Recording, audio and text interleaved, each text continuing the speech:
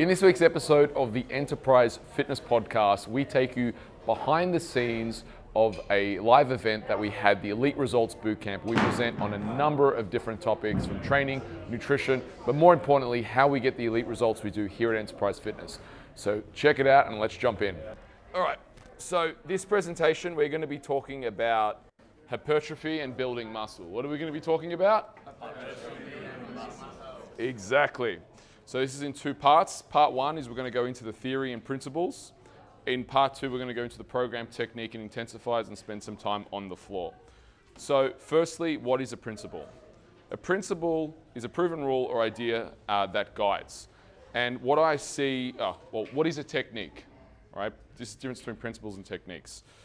A technique is a way of carrying out or performing a task. What I see happens 99% of the time with trainers, the problem being, is most trainers look at techniques rather than understanding the principle. So for example, if we take something like a drop set, does everyone know what a drop set is? Yeah. Right. So a drop set, people go, okay, I'm going to give my client a drop set. And then I come along and I do something a little bit different, but I achieve a better outcome. It's like, well, I didn't use the technique exactly the way a drop set was. I put my own spin on it because I understand the principle. So rather than just going, okay, we're on the floor, and you'll experience this today with the guys on the floor, we'll be doing workouts, whether it's heavy, light, depth sets, whatever it is today that we've got installed, I don't even know. It's a mystery box.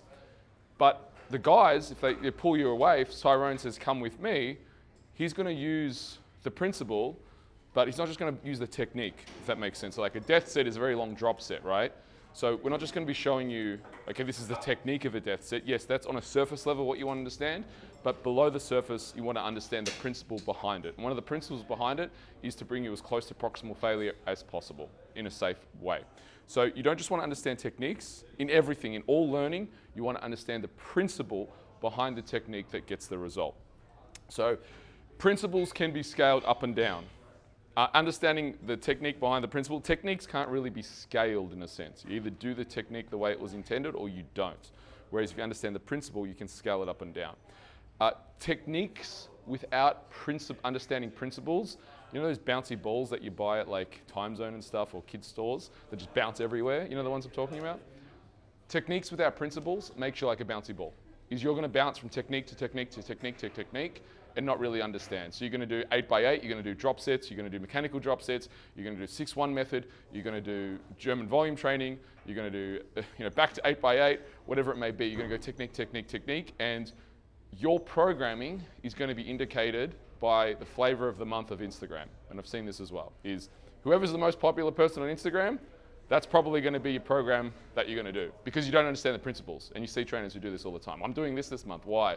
Because your favorite Instagrammer is doing it this month, right? You're smiling because you know exactly what I'm talking about, right? It's true. So understand the principles because then it gets rid of all the needless jumping from technique to technique. So like yesterday, I'm going to lay everything out and then we're going to go deep. So there are 5 principles in building muscle. Stability, tension, volume, load, and the 5th, which is kind of that big circle, which is intensity, which is different when we talk about intensity in strength. In strength, when we talk about intensity, we're talking about load. Intensity, when we talk about in hypertrophy, we're talking about as, I'm defining it as proximity to failure. And when I define proximity to failure, how close can you get if we're doing bicep curls where you cannot do another rep, right? Where you involuntarily completely fail. So what is your proximity to failure? There are your 5 things. Now, again, I want you to imagine there's a big machine and the outcome of this machine is to produce hypertrophy. I have 5 levers, right? I need to pull each lever, and depending on how I pull the levers is going to dictate my outcome. If I'm pulling the lever of stability really hard, then I might be able to pull volume really hard, but then I might not be able to pull load as hard, if that makes sense. So all the levers need to be pulled at different levels. Now, what I want you to understand about hypertrophy is that all paths lead to Rome, so long as you have guiding principles. And again, it's like the levers, right? So on this side, we have, back in predates the 80s, the Mike Mensa style of training. For those who don't know Mike Mensa, he was popularized for the one set to failure, the absolute balls to the wall intensity. Doreen Yates was the same, so was Ronnie Coleman. And more recently, most of you probably know or have seen Ronnie Coleman. Ronnie Coleman's favorite catchphrase was what? Lightweight, baby, woo! And there's that infamous clip where, he puts 800 pounds on the barbell squat, and it's like, woo, nothing but a peanut, woo! And he does his reps, right? And he does 2 reps, and people be like, this is insane. He's a bodybuilder. Why is he stronger than most powerlifters? Right? He's stronger than most powerlifters. He's a bodybuilder. Why is he able to lift so heavy? But he 2 reps, he was able to obviously get a great deal of hypertrophy in his training. He trained very, very, very heavy and very, very hard. The guy, absolute like 1 in a million, right? Probably a billion, a freak. Dorian Yates was the same. So on this side, you have the guys who just did incredibly strong, incredibly big, great physiques, but they would represent your load lever and intensity, right? Still getting to proximity to failure, but they're indicative of really using load and lower volume. On this side, we have Jay Cutler, Phil Heath, Arnold Schwarzenegger. These guys were more on the side of high volume. So these guys aren't known for lifting heavy weights. Like Arnie was a strong guy, but he wasn't that strong. Like I'm not saying anything against Arnie, I love Arnie. He's great, one of the greatest bodybuilders of all time. But if you compare an Arnold Schwarzenegger to a Dorian Yates or to a Ronnie Coleman, they're nowhere near as strong. If you compare Jay Cutler to Ronnie Coleman, it's nowhere near as strong. Like I think Jay Cutler would do like 20 sets for chest. Like he would do a very, very high amount of volume, whereas Ronnie would do much less volume, but lift much heavier weight. So you start to see this in real time, where if I go back this slide, you see these levers that are being used in bodybuilding and in different. So look, there isn't one path to Rome. And there were stories where, Arnie would go out into the woods and train for 4 hours twice a day and just all he would do is train, whereas Mike Mensa would be more efficient with his training and just train really, really hard. And then I put in between there, who I was fortunate enough to do a seminar with, Tom Platz. And Tom Platz was known as Quadzilla, and he was kind of like interesting. He's very interesting in the way he trained, because he kind of was that in between. Because for his upper body, he did volume, he's crazy strong in his lower body. So with his legs, he said he trained legs every 14 days. Now, I don't know if you guys know what Tom Platz did, but he would do things like 240 kilos, 230 kilos squat for 25 reps, 23 reps. That was his kind of deal. So he was lifting incredibly heavy loads, but at incredibly high volume, but usually it'd be like that one absolute set.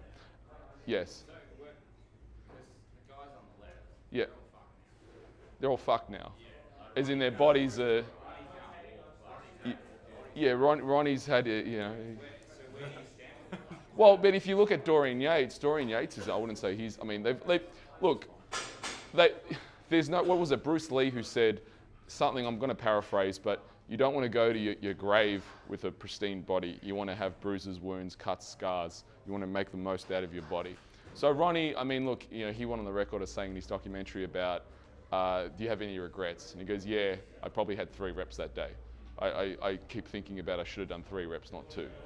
And I'm like, that's what I mean. He's one in a billion, where the surgery that he had, where I think they had to go through his stomach because he was so big. They cut it open, they had to move his organs out the way, then fuse his spine, then put his organs back in. And then, it was it's big surgery that he had. There's no regrets. You don't reckon it was training related for his body? I mean, these guys are on, drugs, everything, their whole lifestyle, the amount of food they eat. I'm not going to say that their training was the only thing, because you got to remember that Ronnie Coleman's walking around at 140 kilos at 2% body fat most of the year. So all of these guys would have sleep apnea to some degree. They're not normal humans. So their whole lifestyle, to say there's one variable, and most people do want to go, oh, well, there's one variable. It just must be the drugs. Oh, it must have been their training. Oh, it must have been how much food they eat. It must have been how big they were. Well, it's one variable. There are a lot of people who are nowhere near as strong or as big as these guys, or train as hard, and their lifestyles are fucked as well. So I wouldn't put it on one variable to say, oh, it was only their training. Ronnie, Ed Cohn, who I had the pleasure of interviewing, greatest powerlifter of all time. Imagine putting 20 plates on each side of the bar. 400 kilos, yeah? And squatting at once. Now, if you did that, you still wouldn't break his record. That's how strong Ed Cohn was. Fucking ridiculous. Greatest powerlifter of all time. He's not too bad. Like, he's not beat. He's not in a wheelchair. He's not anything like this. He's still able to go. Like, I think recently he squatted like 200, 300 kilos, something like this, to support some charity, he was saying, when I interviewed him. This is a couple of years back. So you can't say, oh, well, it's just because he lifted heavy, that's why his body's fucked. No, you can take care of your joints. There's a lot of other things that was happening with Ronnie. You got to remember that if you look at, and this is kind of a side tangent, if you look at these physiques, the drugs of bodybuilding, which a lot of people, I don't know why, kind of shy away from and like, oh, there's drugs in bodybuilding. Yes, there's drugs in bodybuilding. Of course there is. But if you look at these physiques, say from Arnie's day was very open. They were using testosterone. They're using DECA. But what they weren't using is insulin and growth hormone. Growth hormone came in the 90s. So if you look at, Sean Ray is probably the best example, but if you look at, Ronnie was an example of, yes, they're using testosterone, but they're also using insulin. They're also using growth hormone. And people think they use growth hormone to get big. They don't. They use growth hormone to get lean. So you have a chemical cocktail of drugs and the reality is some bodies are able to take that to a very, very high level and continue to get big, and other bodies just aren't. Their liver's going to fail. Their heart's going to fail. I interviewed Sean Ray. Flex Wheeler is another example that he had a kidney disease, a pre-existing kidney disease, and everyone's like, oh, what's the drugs? But his family members had the same thing. Arnie, his mother died from a congenital heart disease. Arnie's doing pretty well, but he realizes he needs to do so. He took drugs. So to put it on one variable and say, oh, well, it's this. Is it that? Or is it the fact that this guy was walking around at 140 kilos at 2% for most of his life, trying to live a quote-unquote ordinary life, eating, 8,000 calories a day to sustain, and also then training at weights that no one's ever seen? It's a lot of things. Tom Platz, he squatted, as I said, 230 kilos for 23 reps. When I met the guy, he looked great. It's how you want to look at 65 or 70. The guy was vibrant, full of energy. One of the strongest guys, I would say, in the world. Like, the feats that he performed they're amazing. Ed Cohn. So again, single variable, I wouldn't put it down to that. Point of this slide is understanding the variables of hypertrophy. We have intensity methods, we have volume methods. And there's been success on both sides. And what the internet is very good at doing is polarizing to get you into their camp. Again, if you understand the principles behind these things, then you'll understand how to apply those techniques. Because I will phase through super heavy and also do high volume. If I want to kind of rest up my joints, I'm going to do higher volume. I'm definitely, my preferred style of training is on this side. Right? I'm definitely more of an advocate of heavy, hard strength, right? That's where I'd rather train. But I see a lot of value in high volume in terms of restorative, being gentler on the joints, getting a pump, hypertrophy, helping manipulate my food, getting up kind of lagging body parts as well. So it's not an either or conversation, which is what the internet always wants you to do. Instagram wants you to make things either or, but that's because it's a low intellect. It's a low frequency who's trying to get you to be either or, black and white. Intelligence is understanding that there is a spectrum of and this can coexist in a training phase that makes sense. All right, so let's look at this deeper. We said it yesterday. I'm not going to spend too much time because we did it in the first presentation, and we did a lot of activities on the floor. Thank you for the example of the deadlift, where what I did was I increased stability yesterday on the deadlift, and you saw the outcome. Well, in hypertrophy, that doesn't change. Stability overrides everything, and it is an element to hypertrophy, because if you're not able to stabilize through any movement, you're leaving load on the table that's ultimately going to stimulate. So you might say, oh, well, it's just hypertrophy. I don't need to stabilize as much. I would disagree. Person who's had a lot of success in bodybuilding, Ben Pikowski, doing one of his courses and seminars and also interviewing him on the podcast. It's kind of like, the guy is so big on stability. Like, I didn't realize how, it was the first thing, and he kept every workout harped on stability, even to the point where we were doing bicep curls, we were doing incline bicep curls. He's like, push your feet into the floor. I was like, push it back into the bench. I was like, that does make me feel more stable.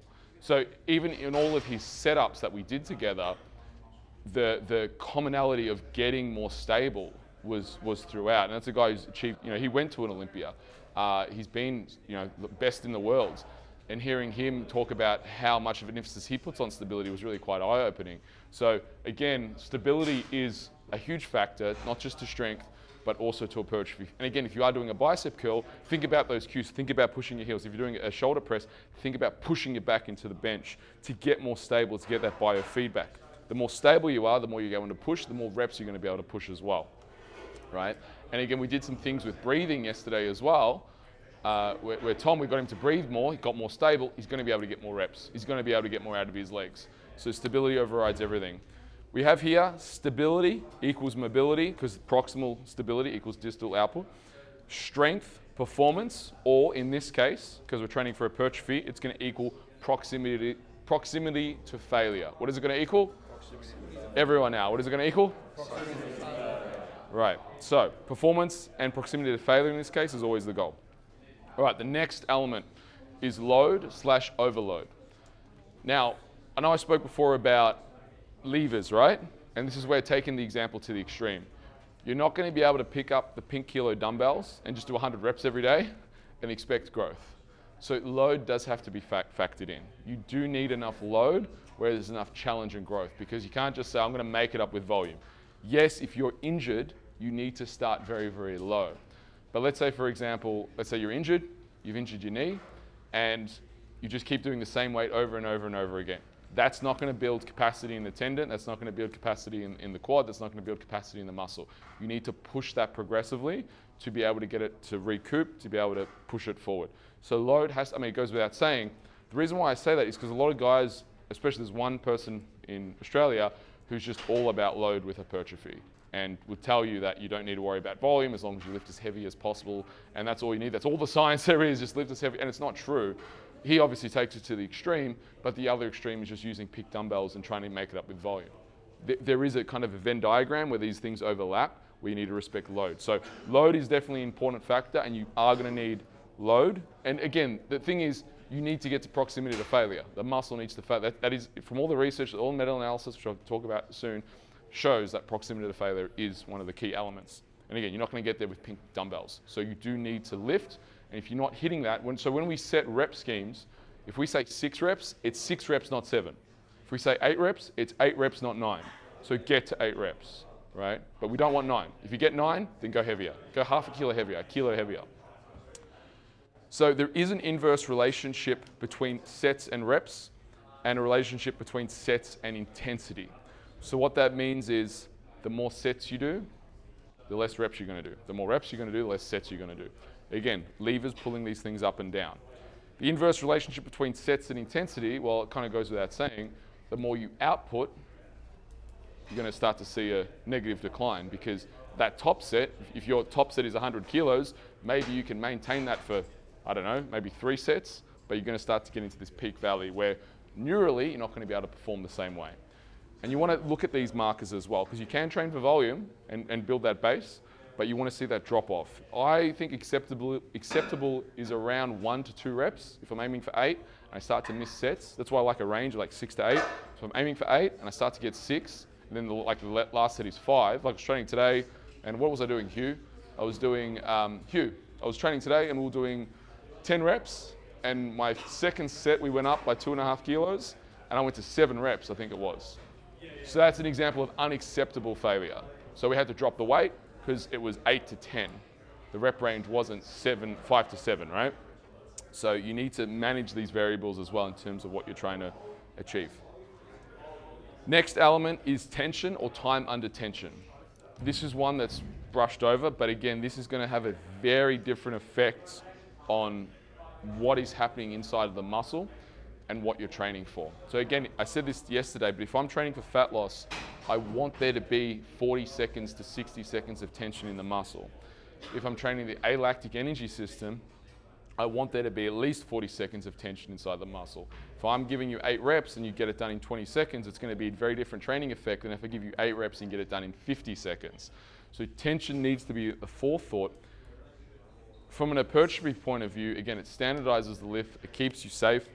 Intention, when you start to understand lever points and leverage, you can get a lot more out of the exercises that you're doing simply by changing the body position. We had the example yesterday with Mary. She kept shifting her hips forward on the leg extension. All I did was get her hips back, pushed her hips back, and got her to stay there. It changed the lever point of where she pulled up. It changed the tension inside the muscle. As a byproduct, she felt it a lot more in her quads. It wasn't magic, it's just understanding levers.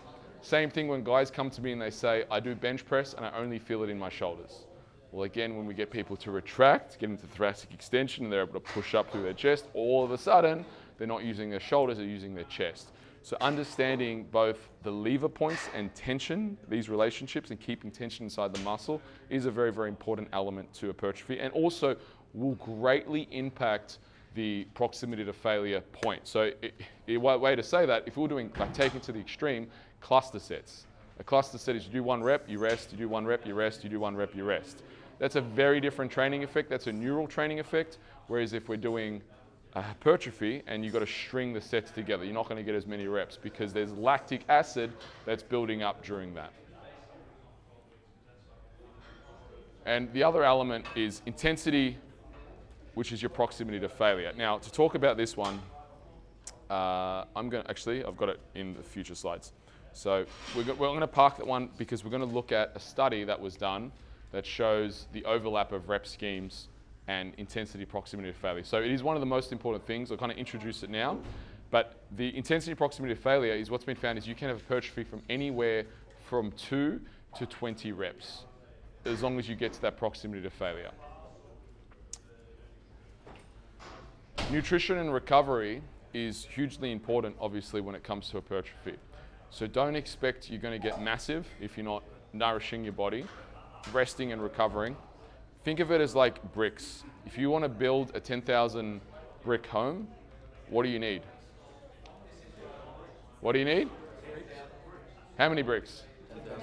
10,000 bricks, right?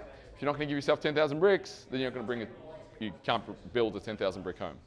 So the thing about hypertrophy is that the more we train like a beast, the more our muscles get conditioned to training like a beast, and therefore hypertrophy is actually harder to achieve. So the better trained you are, as you train harder and harder and harder, the more conditioned you are to train harder and harder and harder. So therefore you need to train harder and harder and harder to get the same adaptative stimulus. This is where doing things like a deload can be very, very helpful in terms of resetting those fibers to become more sensitive to that training stimulus. Because if we're always going at 100%, our body registers that as normal. So deloads for hypertrophy can be very, very helpful. Now, here's the thing with deloads is most don't train hard enough, right? So I'm not a huge advocate of a deload for most people, but I am a huge advocate of a deload for people who train hard. Show me how you train, and I'll tell you whether you deserve a deload or not. So I'm going to push you to the edge, and for me, for you to earn a deload is I actually want to see your performance start going down. When I see your performance and mood start going out, performance, mood, sex drive, as that starts to plummet, it shows me, yes, you've earned your deload. And then I'm going to pull you back from the edge, you're going to get your deload, and then we go again. If you're not getting there, you're probably not training hard enough, right? You want to expect these things. So nutrition, protein goals as a general, Tyrone's going to get into this today, but protein goals as a general output, I've got a very detailed explanation in my book, but protein goals can be anywhere from 1.6 up to 3 times body weight per gram of kilo for your protein goal, right? That's a big range, and that's going to be dependent on whether you're in a calorie surplus, calorie deficit, or calorie maintenance. Generally starting out as a recompositioning phase, I like that 2 to 2.4 range. So if you're 60 kilos times it by 2, it's 120 grams of protein per day divided by, say, 4 or 5 meals. That's a general kind of starting point that I like to use clients, but then it also is going to be dependent upon what you're doing with your carbs and your fats as well. So you can make up, but protein obviously is hugely important, and recovery. So this is where looking at your HRV, resting heart rate, that ability to tap into that, recover from your workouts. It's not just about smashing yourself, although it's very important. You need to recover from smashing yourself as well. So to recap, elements to hypertrophy is stability, load, volume, tension / time under tension, proximity to failure, nutrition, and recovery. We need all these elements to build as much muscle as possible. So if we look at it like this now, we've got our 5 levers that we're going to use, and the pillars to hold up those levers and to really push those are nutrition and recovery. So it's a more complete picture, because if we don't have the nutrition and recovery element, we're not going to get where we want to go. So other modalities and elements, so a power lifter will prioritize load over volume, right? Because that's the goal. But with that said, volume for a power lifter can be very, very helpful when, say, re-educating a movement pattern. So let's say, for example, you say to me, you want to do a powerlifting comp and you want to work on the deadlift. I'm going to use the lever of volume to reteach you the movement pattern. Once you learn that movement pattern, then we can start to introduce higher loads and bring down the volume. So volume can be a very, very helpful tool, especially in the beginning. And I generally, if you look at my programs after a general preparatory phase, so I'll screen someone, I'll look at all their kind of discrepancies and dysfunctions. I'll write a program that addresses discrepancies and dysfunctions. Once they're addressed, I'm moving, and usually in that phase as well, I'm moving someone into a very, very high volume phase, almost straight away. Like that's my next phase, is high volume. So it's an accumulation phase. What will follow that, I might do 2 phases of accumulation, then do an intensification phase. It depends on how fast they pick up the movements. If they move well, then I'm going to move them into intensification phase faster. But I am going to use that first phase, I'm going to use that as accumulation, because most of the time when I'm using that accumulation phase and volume is to get them to move better. And I'm going to do that with volume, because I'm not going to fix someone's squat at their max. When I test you, when you're doing 3 reps, it's too late. I might use 3 reps in a volume phase, but get you to do 8 sets, but still getting you to lift a weight that is, if you don't get it right, you'll know, if that makes sense. Weightlifter, they're going to prioritize load. Tension in a weightlifter, we don't want tension for a weightlifter, right? We don't want tension for a weightlifter. We want power for a weightlifter. So on a clean and jerk, when we're doing a clean, we all know what a clean is, right? Snatch, is there any tension? Well, there is in the setup, but there isn't any eccentric forces. It's all concentric. So a weightlifter doesn't want tension, so we're prioritizing load. Tension's the least important thing. Cardio. Cardio is all volume. It's 0 load, right? We don't want load when we're doing cardio. It's really volume. Or traditional cardio, that is. Obviously, you can do cardiovascular work with weights, but generally it's based on volume, not load.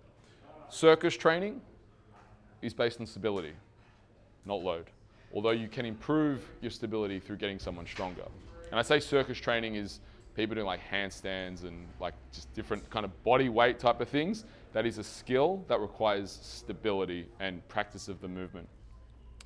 And general preparation is stability, and we're staying away from proximity to failure for general preparation work, right? So that's one of the phases where if I'm introducing you to new exercises, I don't want you to go to proximity. I don't want you to get to that failure on too many sets, because I want to keep the movement patterns really, really clean. I want you to learn the movement patterns. So I give this example in the internship as well, but this is an example of when we look at training for hypertrophy versus training for strength, right, to really kind of solidify it. So on this side we have a weightlifter, on this side we have Flex Wheeler, who's obviously one of the greatest bodybuilders. So on this side we have high skill, high central nervous system involvement, very, very low time under tension, and no proximity to failure. Again, we don't take a clean or jerk to failure, because if she took this to failure, what would happen? She'd have 145 kilos crashing down on her neck, and she would probably be severely injured or die. We're not taking it to proximity to failure. On this side, it's low skill. Varied central nervous system involvement depending on how the bodybuilder trains. Again, we use the example of a Dorian Yates. He's going to have a very, very high central nervous system involvement versus an Arnold Schwarzenegger who does lots of volume. It's going to be lower central nervous system involvement. Not no central nervous system, but just lower, because he's not using as high loads, he's using volume. This is medium to high time under tension, depending on how the bodybuilder trains, and very, very high proximity to failure. Whether you're Dorian Yates or whether you're Arnold Schwarzenegger in terms of training styles, you're going to failure, right? And they're the differences between the two. Is this bodybuilding in general is way more forgiving as a training style. This is not as forgiving. You can really fuck up on a way. You got to be planned in your schedule of when you're going to do your high days, low days, understanding recovery. The reason why I say this is more forgiving is because there's more levers that you can pull on. There's other ways to make it up. If you've got beat up joints, you can do machine work, you can do isolation work. If you've got beat up joints, well, you still got to practice your clean and jerk, right? Too bad. You still got to lift the max weight. That's the goal. So it's less forgiving in that regard in terms of training. So bodybuilding and building hypertrophy, there isn't one universal path. It's understanding why it works and what levers to pull. And as a trainer, what you don't want to be is a one-trick pony. That's a pony with one trick. Yeah, don't be a one-trick pony. Understand the range, because you'll be able to work with way more clients and you'll be able to pick, yep, this guy's at this level, this girl's at this level, I'm going to use volume this phase, and plan things out. So hypertrophy is basic maths. It's a game of plus and minus. Which factors will you plus? Which factors will you minus? That's the easiest way. And again, if you look at those 5 principles, just look at those 5 principles. Which ones are you going to add to this program? Which ones are you going to subtract? Super, super simple. So the modern take on hypertrophy and neural typing, and we spoke about this a little bit yesterday, fire the elements, the Chinese elements, which is fire, earth, wood. Another way to look at it is intensity, volume, variation. And again, fire, we have the example of Dorian Yates. Volume, we have the example of Arnold Schwarzenegger. Variation is more of that in-between, where we're looking at someone like Tom Platz, who is changing the exercises more frequently. The thing is, if you do a lot of volume, usually you'll get really strong. And if you get really strong, you'll probably be more susceptible to injuries, which means that you need to vary the exercises more. So if we go back to this, in other words, if you start with volume, generally from volume, you'll build strength. From building strength, you're going to be more susceptible to injuries, which means that you need to vary the program. So the way I look at it is I'm actually going to cycle through intensification phase, volume phase, variation phase. And when I say variation phases, it's changing the exercises, doing things that I wouldn't normally do. So if I'm always training with dumbbells and barbells, which usually I am, I'm going to do a phase of just training with machines, doing slower tempo work as the variation of the exercise to let my joints recover. Because again, if I go back to building volume, I'm building a really big base, which is going to, which I didn't cover yesterday, but in any physical preparation, in physical preparation, we want to think of it as a pyramid, that the wider the base, the higher the peak. Now this base, that's your volume work, right? This peak is your intensification work, as in going for a max. When you get to that max, that's when you're more susceptible to injuries. To prevent injuries, we need to go back to variation or volume. So think of it like this, and you'll have some really good structure in terms of long-term periodization with your programs, especially for hypertrophy. If you look at Janet's programs, who I coached for over 10 years, you can really see how we go from accumulation, super high volume, super heavy, and variation all throughout. Now, types of hypertrophy, this is more technical aspects of things. The types of hypertrophy, we have sarcoplasmic and myofibrillar. Both increase muscle size, but for different reasons. And important to note on this is this isn't like a black and white switch. You're not just training for myofibrillar and you're not just training for sarcoplasmic. It occurs on a spectrum, like most things in physiology. Again, to give opposite examples, Janet's goal, she won 4 Australian titles, 3 Olympia titles, 3 Arnold Classic titles, all natural, and she competed against girls who were half her age, taking who knows what, and she smashed them. She's amazing. One of the best athletes I've ever met. Her goal was to build as much muscle as possible. Right? Andrew Maloney, he fought at 52.5 kilos as a super flyweight in the Commonwealth Games and professional, 53 kilos. So this guy, I needed to get super strong, but I couldn't get him big, which is a challenge, right? Because 53 kilos on weigh-in day is pretty light. So he'd walk around about 58, 60 kilos. So again, you can see the opposite examples of these two. One is about getting them as big as possible, looking a certain way. It's not necessarily as big as possible. We need to look a certain way for stage. The other one is we want to get him as strong as possible without actually getting him big and putting on muscle mass whatsoever. So with knowing that, sarcoplasmic, say for Janet, so for Andrew, if I cut to the point, we didn't do any sarcoplasmic work. Like we didn't do any height, we didn't try and get him bigger. There's no sarcoplasmic. Where for a bodybuilder, we are going to do sarcoplasmic type of training. So sarcoplasmic, more commonly associated with accumulation phases where reps are in excess of 10 or 10 plus. That's your traditional bodybuilding. This increases the muscle with minimal strength gain, increases the liquid part of the muscle, and the ability to store glucose, increases cytoplasms and organelles. So I think of this type of hypertrophy training as bigger but weaker. I don't mean they're weak, it's just you're going to get bigger without necessarily getting stronger.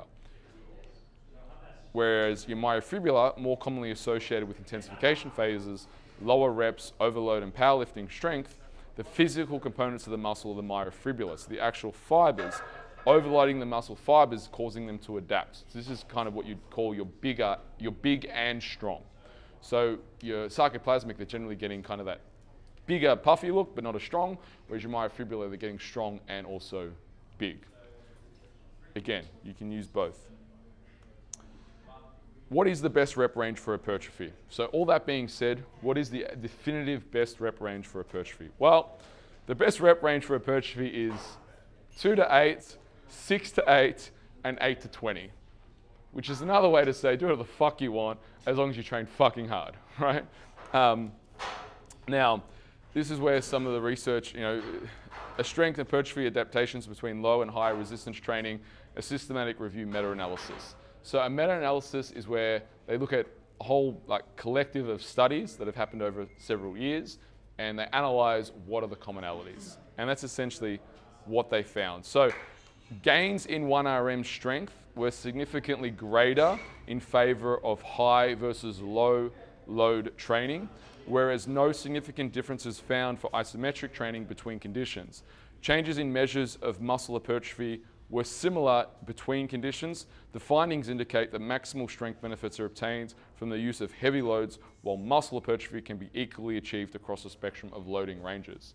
So this is where you have a great, conundrum of what is the ideal rep range, because you can achieve both of those things. And I would also say genetics and personal preference also play a part in this. So if you have a client like me, for example, who gets G'd up about lifting heavy weights and gets fucking bored at the idea of doing 20 reps, well, I'm probably going to get more out of doing low reps, because mentally I'm G'd up about doing low reps. Whereas you have a client who's G'd up about doing high volume, then you're probably going to get more out of them doing high volume. So I think personality and psychology needs to be managed as well as what phase of training are they in. Are they walking in, they're super busy in life and their bodies are beat up, and the novel stimulus of doing high volume, managing the client's expectation. The point here is, and that's why if we go back to that slide where I had the 4 pillars, and the big pillar, the big circle, was what? What was the big circle that contained all the other 4? Intensity, proximity to failure. Proximity to failure, right? Proximity to failure. That is going to be the overarching, whether you're using 2 to 4, whether you're using 2 to 8, whether you're using 6 to 8, or whether you're using 15 to 20. Are we getting proximity to failure? That is the question that we're constantly asking. And that's why I think you see in these meta-analysis such a discrepancy, because there's a big difference between doing 2 reps and 20 reps. And again, the studies are saying, well, you can do 2 reps or 20 reps, you're going to get the same growth. Well, what's the commonality factor? Proximity to failure, right? How hard you train. So would another big factor be lifestyle, like is that time, like the shift work, stuff like that? Yeah, so the question is another factor lifestyle. So this is my take on hypertrophy. So if someone's lifestyle, if they're quite busy, this is where I really like the functional hypertrophy rep ranges of 6 to 8. So for most people who are time poor and they want to get a bit of strength and a bit of muscle, I'm going to go for the 6 to 8 rep range, because it's going to get them both strong and get them big, but also be very, very time efficient, because I don't want to sit there and do 20 reps. 6 to 8 is pretty good. I can do 4 sets of 6 to 8, no problems. I can do that 4 times a week. That's pretty easy to do, whereas I don't have to spend too much time doing those things. So yeah, lifestyle definitely can be factored in. So main thing, proximity to failure. So this is the first time I presented this, but this is my hot take after, 19 years, 20 years, 2 decades on rep range. I'm going to give you, I've got but first here. Yes, but first I'm going to give you some fundamentals of rep range before I outline. So I'm going to present to you, there's no studies on what I'm going to present to you right now. There's 0 studies. This is all through my personal observation of what I've found is the optimal rep scheme to body part specific. But before I present that, I'm just going to give you some 101 lessons in muscle fiber typing, right? And this is a very, very remedial lesson. So fiber typing, there are over 40 muscle fiber types, right? There's over 40. So but generally when we have conversations like this, we're talking about the main three. Again, it occurs on a spectrum. We have our fast twitch fibers, we have our intermediate twitch fibers, and we have our slow twitch fibers. Another fancy way to say is one is oxygenated and one is not oxygenated. What does that mean? Is our slow twitch are going to be oxygenated, so when we're going for a run, it's more your slow twitch fiber. It's twitching slow, whereas your fast twitch fiber is that power focus where you're sprinting. It's that 100 meter, 10 meter dash. That's your fast twitch fiber, right? So generally when we speak about fiber typing, we're talking about the three type of fibrings, but you should note from a technical aspect, there has been discovered over 40 different fiber types, which is quite interesting. And we spoke about this yesterday as well, which was the level of nervous system involvement. So my hot take, observation only.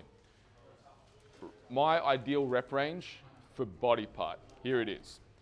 Shoulders, if we're working the side delts, I have found the best rep range for hypertrophy 12 to 25. Reason being is, it is very, very hard to load the side delts at 6 to 8 reps, or even 10 reps, because the limiting factor is the elbow. And I've seen particularly females, but even males, females where their elbow bends because the leverage point of them going too heavy, they're not able to maintain. So if I want to put a maximal tension on my side delt, if I aim for like, 6 reps and go super heavy, usually they have to swing to get it up and their elbows are bending. So from a leverage point of view, there's too many things that are going wrong. So we need to make this up with volume.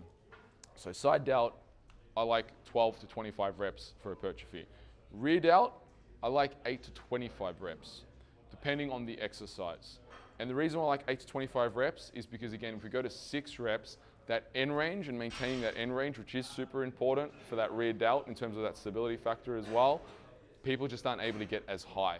So this is where we need to make up that with volume, because when I'm doing rear delts, I want them to get that full extension. Yes, there is a time and a place where they can do that partial work, but again, if I'm even doing partial work, I'm gonna get them to do 8 reps at a partial range heavy, and then pair that with another 20 reps at a full range and that end range where I want them to get to, particularly for the rear delt. So yes, you can do things like this, which is a bit more forgiving. So you could do that in like on a bench where you're rowing, just really focusing on the rear delt. So basically you're on a bench leaning over, we call them supported rear delt raises. Yeah, you can do rear delt flies, rear delt raises. That's gonna be a bit more, I suppose, forgiving for the 8 reps. But again, I'm not looking at 4 reps for this or 6 reps, because I usually find if we start going 4 to 6 reps, it's just too heavy for people to get end range. So from a practical point of view, I found 8 to 25 reps the best. Anterior delt, your front delt, 4 to 8 reps. That can be trained pretty heavy. Military press, front raises, it can be trained. The positions that you can train the front delt on do support a much heavier load. So you can get the job done without as high reps. And also I found that doing higher reps than that, say for example in a military press, people start to shift.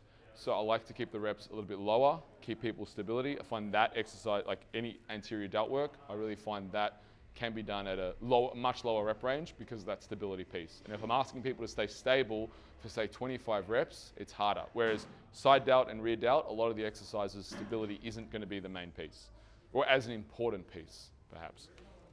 Okay, legs. So hamstring in knee flexion, I like 2 to 6 reps. Why? The hamstring is predominantly a fast twitch muscle fiber. What is it? Right, so I like 2 to 6 reps is because hamstrings, predominantly knee flexion, is responsible for that fast explosive power. So I want to train it heavy, but with controlled tempos. So the tempo I would usually use for this is explode up, 4 seconds down, or 5 seconds down, depending. But I do like to get as much load through the hamstrings, particularly knee flexion, as possible. Probably the one that has the biggest variance, because you've got to remember, your lower body is built for locomotion. Right? It's built for moving. It's built for moving forward or backwards. Our upper body, our arms and hands, are built for manipulation. So the lower body, by way in virtue, because we can jump, but we can jump very, very explosively, or we can walk a marathon or run a marathon in some cases. There's a huge variance between how the actual lower body can function.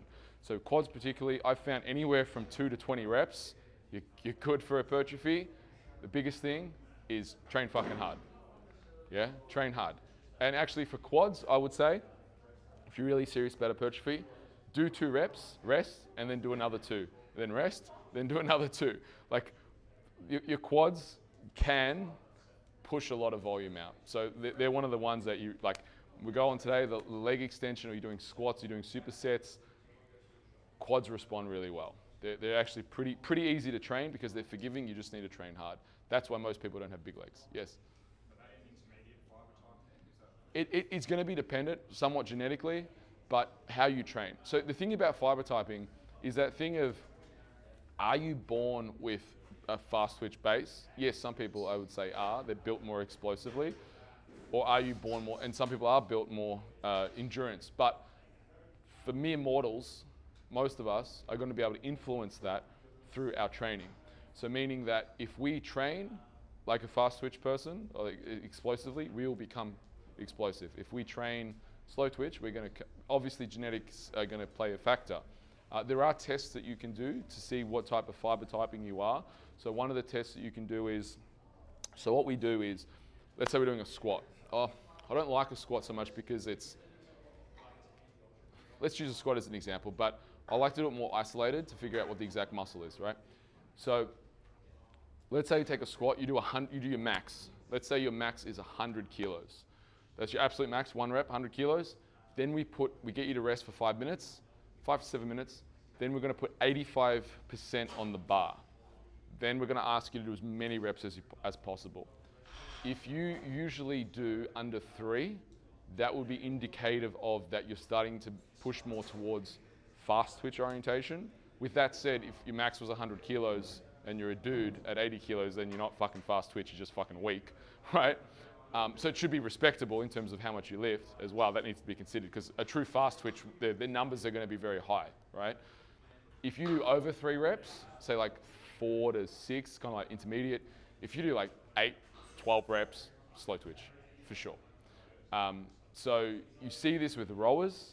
So rowers, the example always, like the kind of go-to example is rowers, their 1 rep max will be 100 kilos.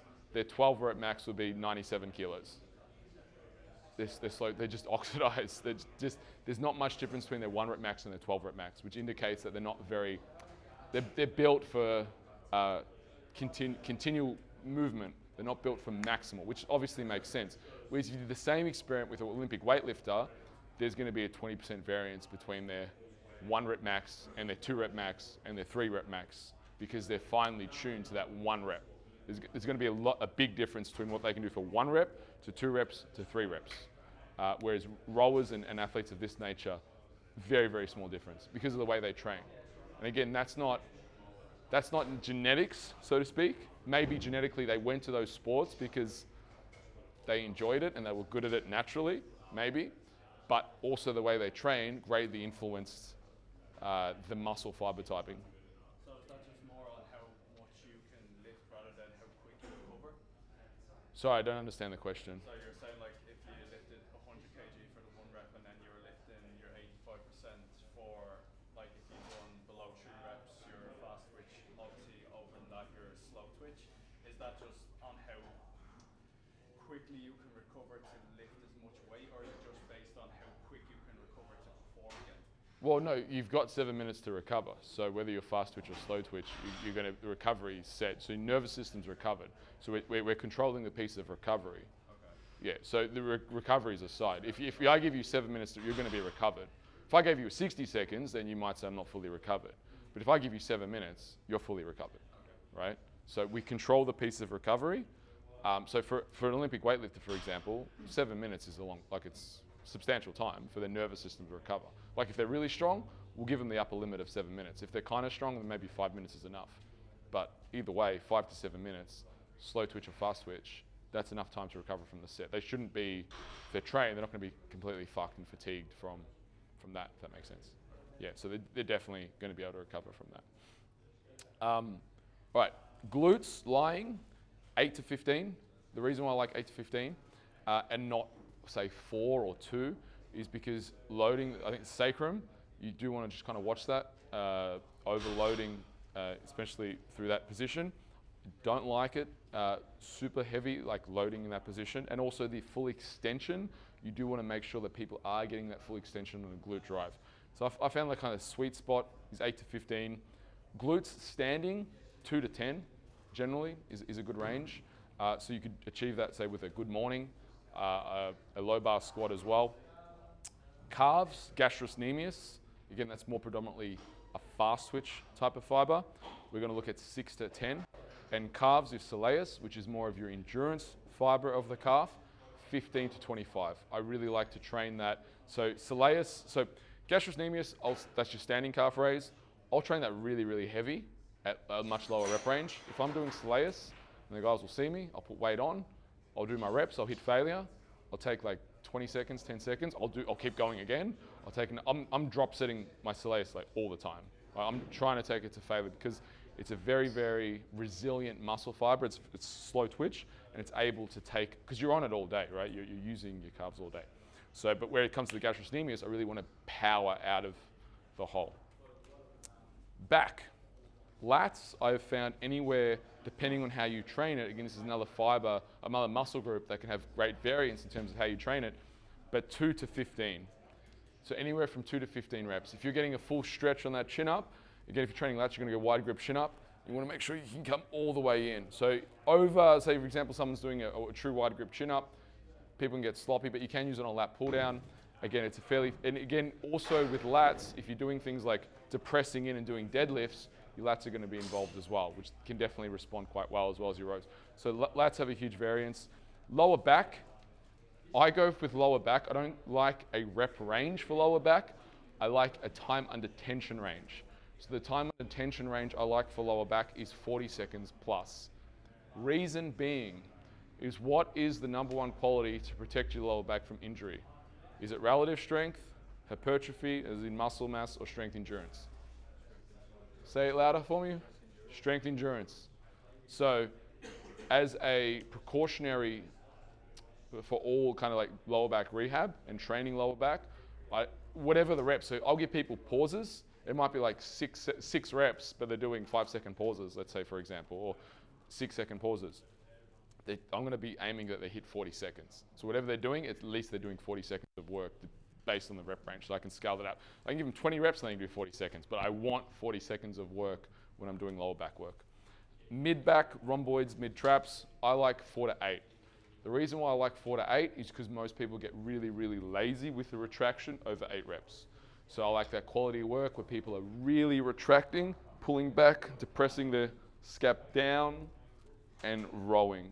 If I give them more than that, I usually start to see this, right? And they start to use their arms rather than their back. So it's more of a, how do you say, mitigation against the skill and concentration. So you could go higher, but most people fuck it up after 8 reps. So that's why I like it, that 4 to 6 range, because I can achieve what I want to achieve in that range. Arms, triceps in a flexion position, 12 to 15. That means in the stretch position overhead. I like a 12 to 15 range. Triceps in the lengthened position, where we're like doing a tricep push down, for example, I like 4 to 6. I like they're really, really heavy. So in a stretch position, because we're in a stretch position, taking it a full range of motion, I want to be careful of putting, say, doing it 6 reps in this position.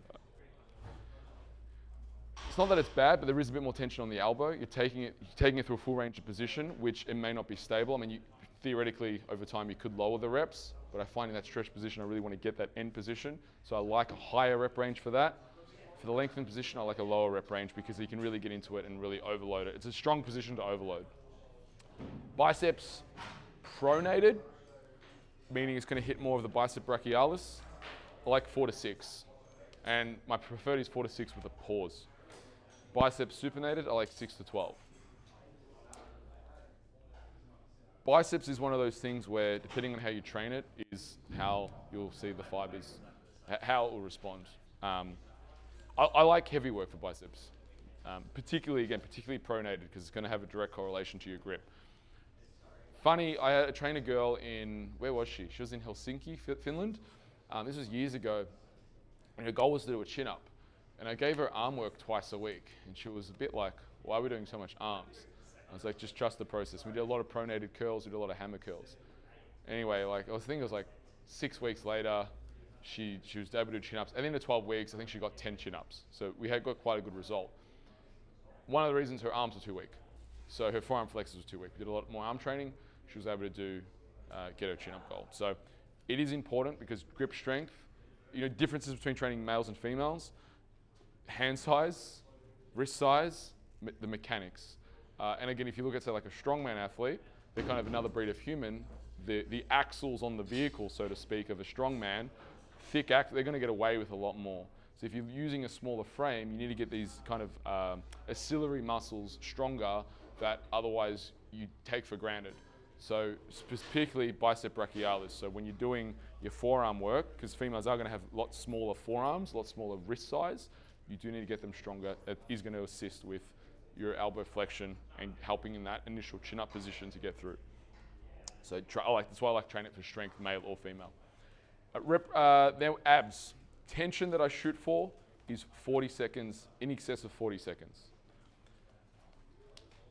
What I like, and the way I like to train abs, is the ability to resist and stabilize.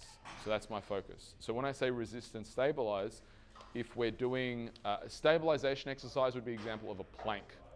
A resisting force exercise would be doing the same plank but stirring the pot. So I'm resisting those forces, and maybe even someone's hitting the ball as well. So resisting forces. Also the pail-off presses where someone is pushing out with the cable, that's another example of resisting forces and stabilizing the abs. So the way I like to train abs, in excess of 40 seconds, resisting and also stabilizing, and usually using a combination of both. So exercise execution variables now.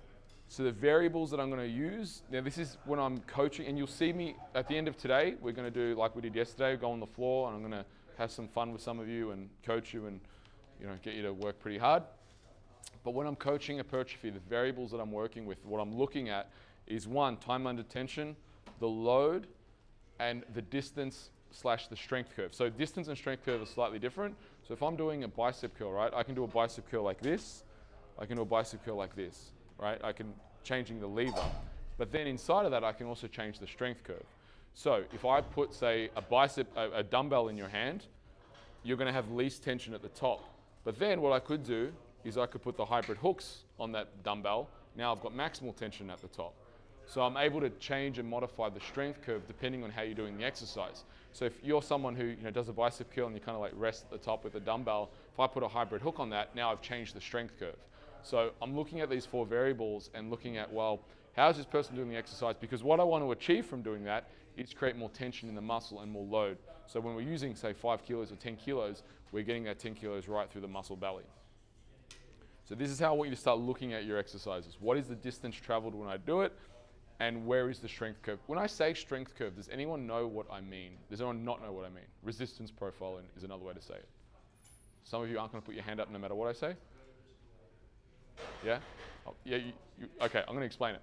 So a strength curve basically is essentially where is the maximal resistance in that movement. So I'll use the bicep curl because I can stand up and do that. But if I'm using, say, a cable, right? A cable bicep curl, say I'm stretched back. As I move forward, there's less resistance, but when I move at the top, because the cable is now at the top, it's going to be pulling me down. So the strength curve of a cable machine, the maximal resistance is at the resistance profile is maximum is at the top, less is at the bottom. If I use a dumbbell, you've got more at the bottom, but less at the top because I can kind of cheat. So when we talk about these things variably or interchangeably, we just want to understand that when we're doing an exercise, where in the movement is there going to be the most amount of tension, where is there going to be the least amount of tension, and then changing that and manipulating that. And then if we can create something where there's maximal tension throughout, this is where if you look at some of the machines like Nautilus machines, they actually have created machines, and also the Prime machines where you can manipulate the strength curve, say on a leg curl. The machines have kind of 3 cams, and you can position them where you can make the resistance curve higher at the start, higher at the mid, or higher at the end, depending on what you want to work. Really good for rehab. a little bit hard to manage load because you could have 60 kilos, but 60 kilos could feel different every week if you don't have the machine set up correctly, right? So they're good because you can manipulate the strength profile and the strength curve throughout it and create different training effects. But you can also do the same thing in just terms of positioning people's bodies. If you know how to position people's bodies, you can do the same thing. If you can change variations, like a preacher curl is a good example of that. So if you look at an incline curl versus a preacher curl, one is elbows are back, the other one's elbows are forward. It changes the resistance profile of the exercise. Then on a preacher curl, we can add things like hybrid hooks. We can do it with dumbbells, we can do barbells, we can do it with a cable. These are all going to change the resistance profile of how we do it. It's still a bicep curl, but it changes the effect inside the muscle. And again, we're going to play with all these things today, so we'll have some fun. So the tension relationship of load to muscle is the easiest way to define strength curve. The tension relationship of load to muscle. Range of motion, the thing with this, you always want to consider safety considerations, particularly like on a preacher curl bicep. You can tear your bicep on a preacher curl if you're not careful. So on anything, you want to have always safety considerations. And resistance profiles of free weights, machines, and cables are all going to be different. So I'm going to give kind of just some tools that you can start to think about these things with, right? And you've already used some of them. So a cambered bar shifts the weight forward. It's kind of that center of gravity. It's going to hit more glutes and kind of more of an even spread of load. Whereas if you put the bar on the back, it's going to be more quads, particularly if it's a high bar. If you position that low, you're going to use more glutes again and hamstrings. So you can already see, like on a squat, how these things interchange. An earthquake bar, tsunami bar, we might get that out today. Tyrone, Amy, maybe. We'll get the earthquake bar so you guys can have some fun with that. These bars shake, they wobble. It changes the complete dynamics of the exercise because you can't move them slow. And like the earthquake bar particularly, you're going to have to increase the amount of stability. It's great movement for injuries, but it increases the degree of stability that you have to create. The tsunami bar, you have to move it fast. It's fun. Dr. Tom combo bar, it allows greater range of motion. Polygon kettlebells, it changes the resistance profile. So basically, if you're using it like lat raises, for example, and use a dumbbell, what the Polygon kettlebells does is the weight sits directly under your hand. So as you come up, the resistance profile changes. So the dumbbell, you're here. If you've got the Polygon kettlebell, it's the force gravity is pulling you down further. So the lever point of the arm, which you'll see today. I'm kind of explaining these in theory now, but when you see them, you'll be like, aha, and when you feel them, you'll feel the difference of the exercise. It makes a big difference. So there's much more tension using a Polygon kettlebell at the top compared to using a dumbbell, which you'll see today. Fat grips obviously change the dynamics of the exercise as well. Then we have machines, cables, chains. Chains are really great to use. You can use them to increase the amount of stability that you get from a movement. So for example, on a squat, if you put a chain on, it's not just that it creates an accommodating resistance, it also forces you to stabilize on a chain because there's a movement factor when you set up the chains. Hand and foot positions do make a big difference. Hybrid hooks, which we'll probably use today as well. I like to use them on the cable. You do attach them to a dumbbell or a barbell, and they do change the resistance profile again of the exercise. And bands. Bands aren't really used so much for hypertrophy unless you're using them on, like, let's say, the glute drive, like a machine. You can use them on machines. But bands, when it comes to barbell work, we're really looking at that as power. So we don't use it as much for hypertrophy. If we are using bands on like a squat, a deadlift, we're looking at moving them fast. We're not looking at it for hypertrophy. Unless, of course, we're doing like a glute drive where you do like maybe 6 reps and then we'll take off the bands and you do another 6 reps. So for machines, it's kind of a little bit different because it's a bit more forgiving. And the stability, the thing with machines is stability is factored inside of the machine. That's why some people they're a lot stronger on machines. There's a bunch of people who are a lot stronger on machines because it takes out the stability factor. If you are stable and you use a machine, it's a joke, like a lot of the time. So strong guys use machines, they're really fucking strong on machines. And they get that ego boost. But people who are kind of weak and they like using machines because they don't have to stabilize, if that makes sense. So get strong on using barbells and dumbbells and you'll be a beast on machines. Hypertrophy requires load and tension. Stimulating muscle fibers from different angles and degrees of tension is both, I think, obvious and optimal also. So it's not, again, this is not an or conversation, it's an and conversation. Spoke briefly before about deloading and the importance of deloading. So the body adapts to intensity, so you have to train harder and harder and harder, but you need intensity to grow and proximity to failure. So again, you need to earn your deload. So summary, hypertrophy. You have a wide margin for error so long as you apply what? Can't hear you guys. So long as you apply what? Intensity. Everyone now, what do you need to apply? Intensity. What's another word for intensity? Everyone, what is it? Proximity to failure. One more time, what is it? Proximity to failure. So if I don't see you guys training at proximity to failure today, I'm going to call a friend of mine who's going to be up very soon. He'll make sure you get the job done. Program and plan to progress intensity with deloads. Many methods can work. Some are better than others, depending on the period that you're in. Apply different stimulus, tension angles, techniques, loads, methods, so long as it causes the muscles to adapt to the stimulus. And the best way to train is to train. One more time. Proximity to failure, like a beast, right? So, exactly on time. Let's do a summary. What did we learn? What did we learn?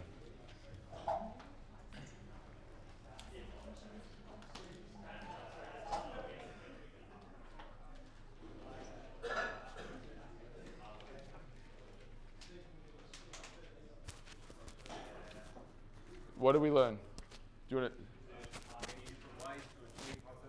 There's many different ways to achieve hypertrophy. Yes. What else did we learn?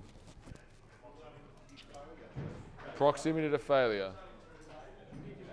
Myofibrillar hypertrophy versus sarcoplasmic hypertrophy. Myofibrillar versus sarcoplasmic. It happens on a spectrum. Fast twitch and slow twitch muscles as well. Sorry? Fast twitch and slow twitch muscles. Yes. The rep range is based off reps for fast twitch and slow twitch.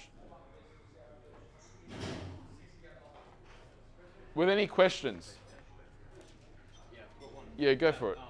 Deloads. Yes. Is that something like you program on a timeline or just like how the client? So traditionally deloads are done traditionally if you spoke to like textbook deloads, it's done every 4 weeks. So you would train and on the 4th week you would deload, and deload usually is never an intensity, it's always based on volume. So meaning if you're doing 5 sets, your deload week, you would keep the intensity the same. So if you're lifting 100 kilos, you'd still lift 100 kilos, but you'd deload the volume. So instead of doing 5 sets, you'd do 2 sets, but you'd keep the intensity the same. So the killer of fatigue is not intensity, it's volume. Volume is what brings performance down. So deloads traditionally, you're going to keep intensity the same, but less sets is what you're going to do, but keeping the load the same. So what I have found is I don't do, like if I'm training someone, like that's good. If I wrote an online program and never saw you, then that's a good general base kind of thing. It's a little assumptive that people train hard. Most people aren't training 100%.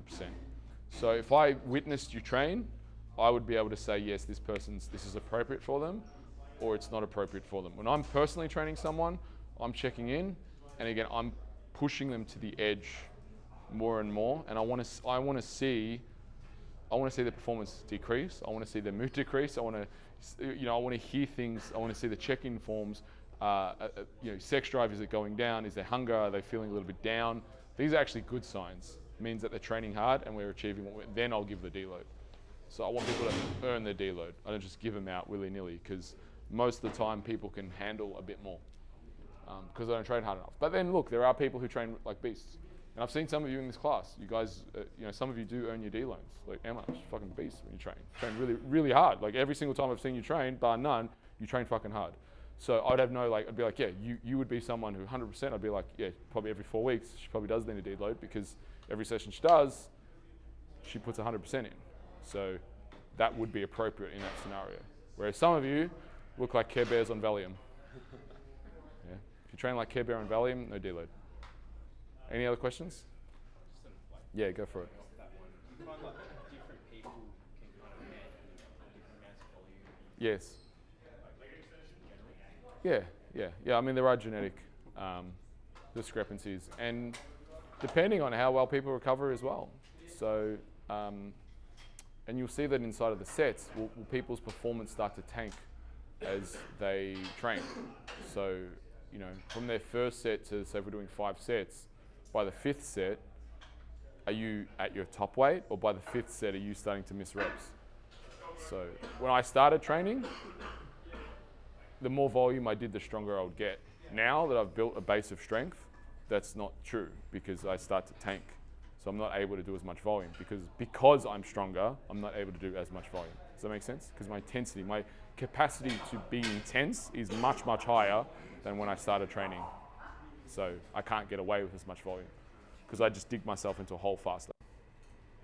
Make sense? Other questions? All right.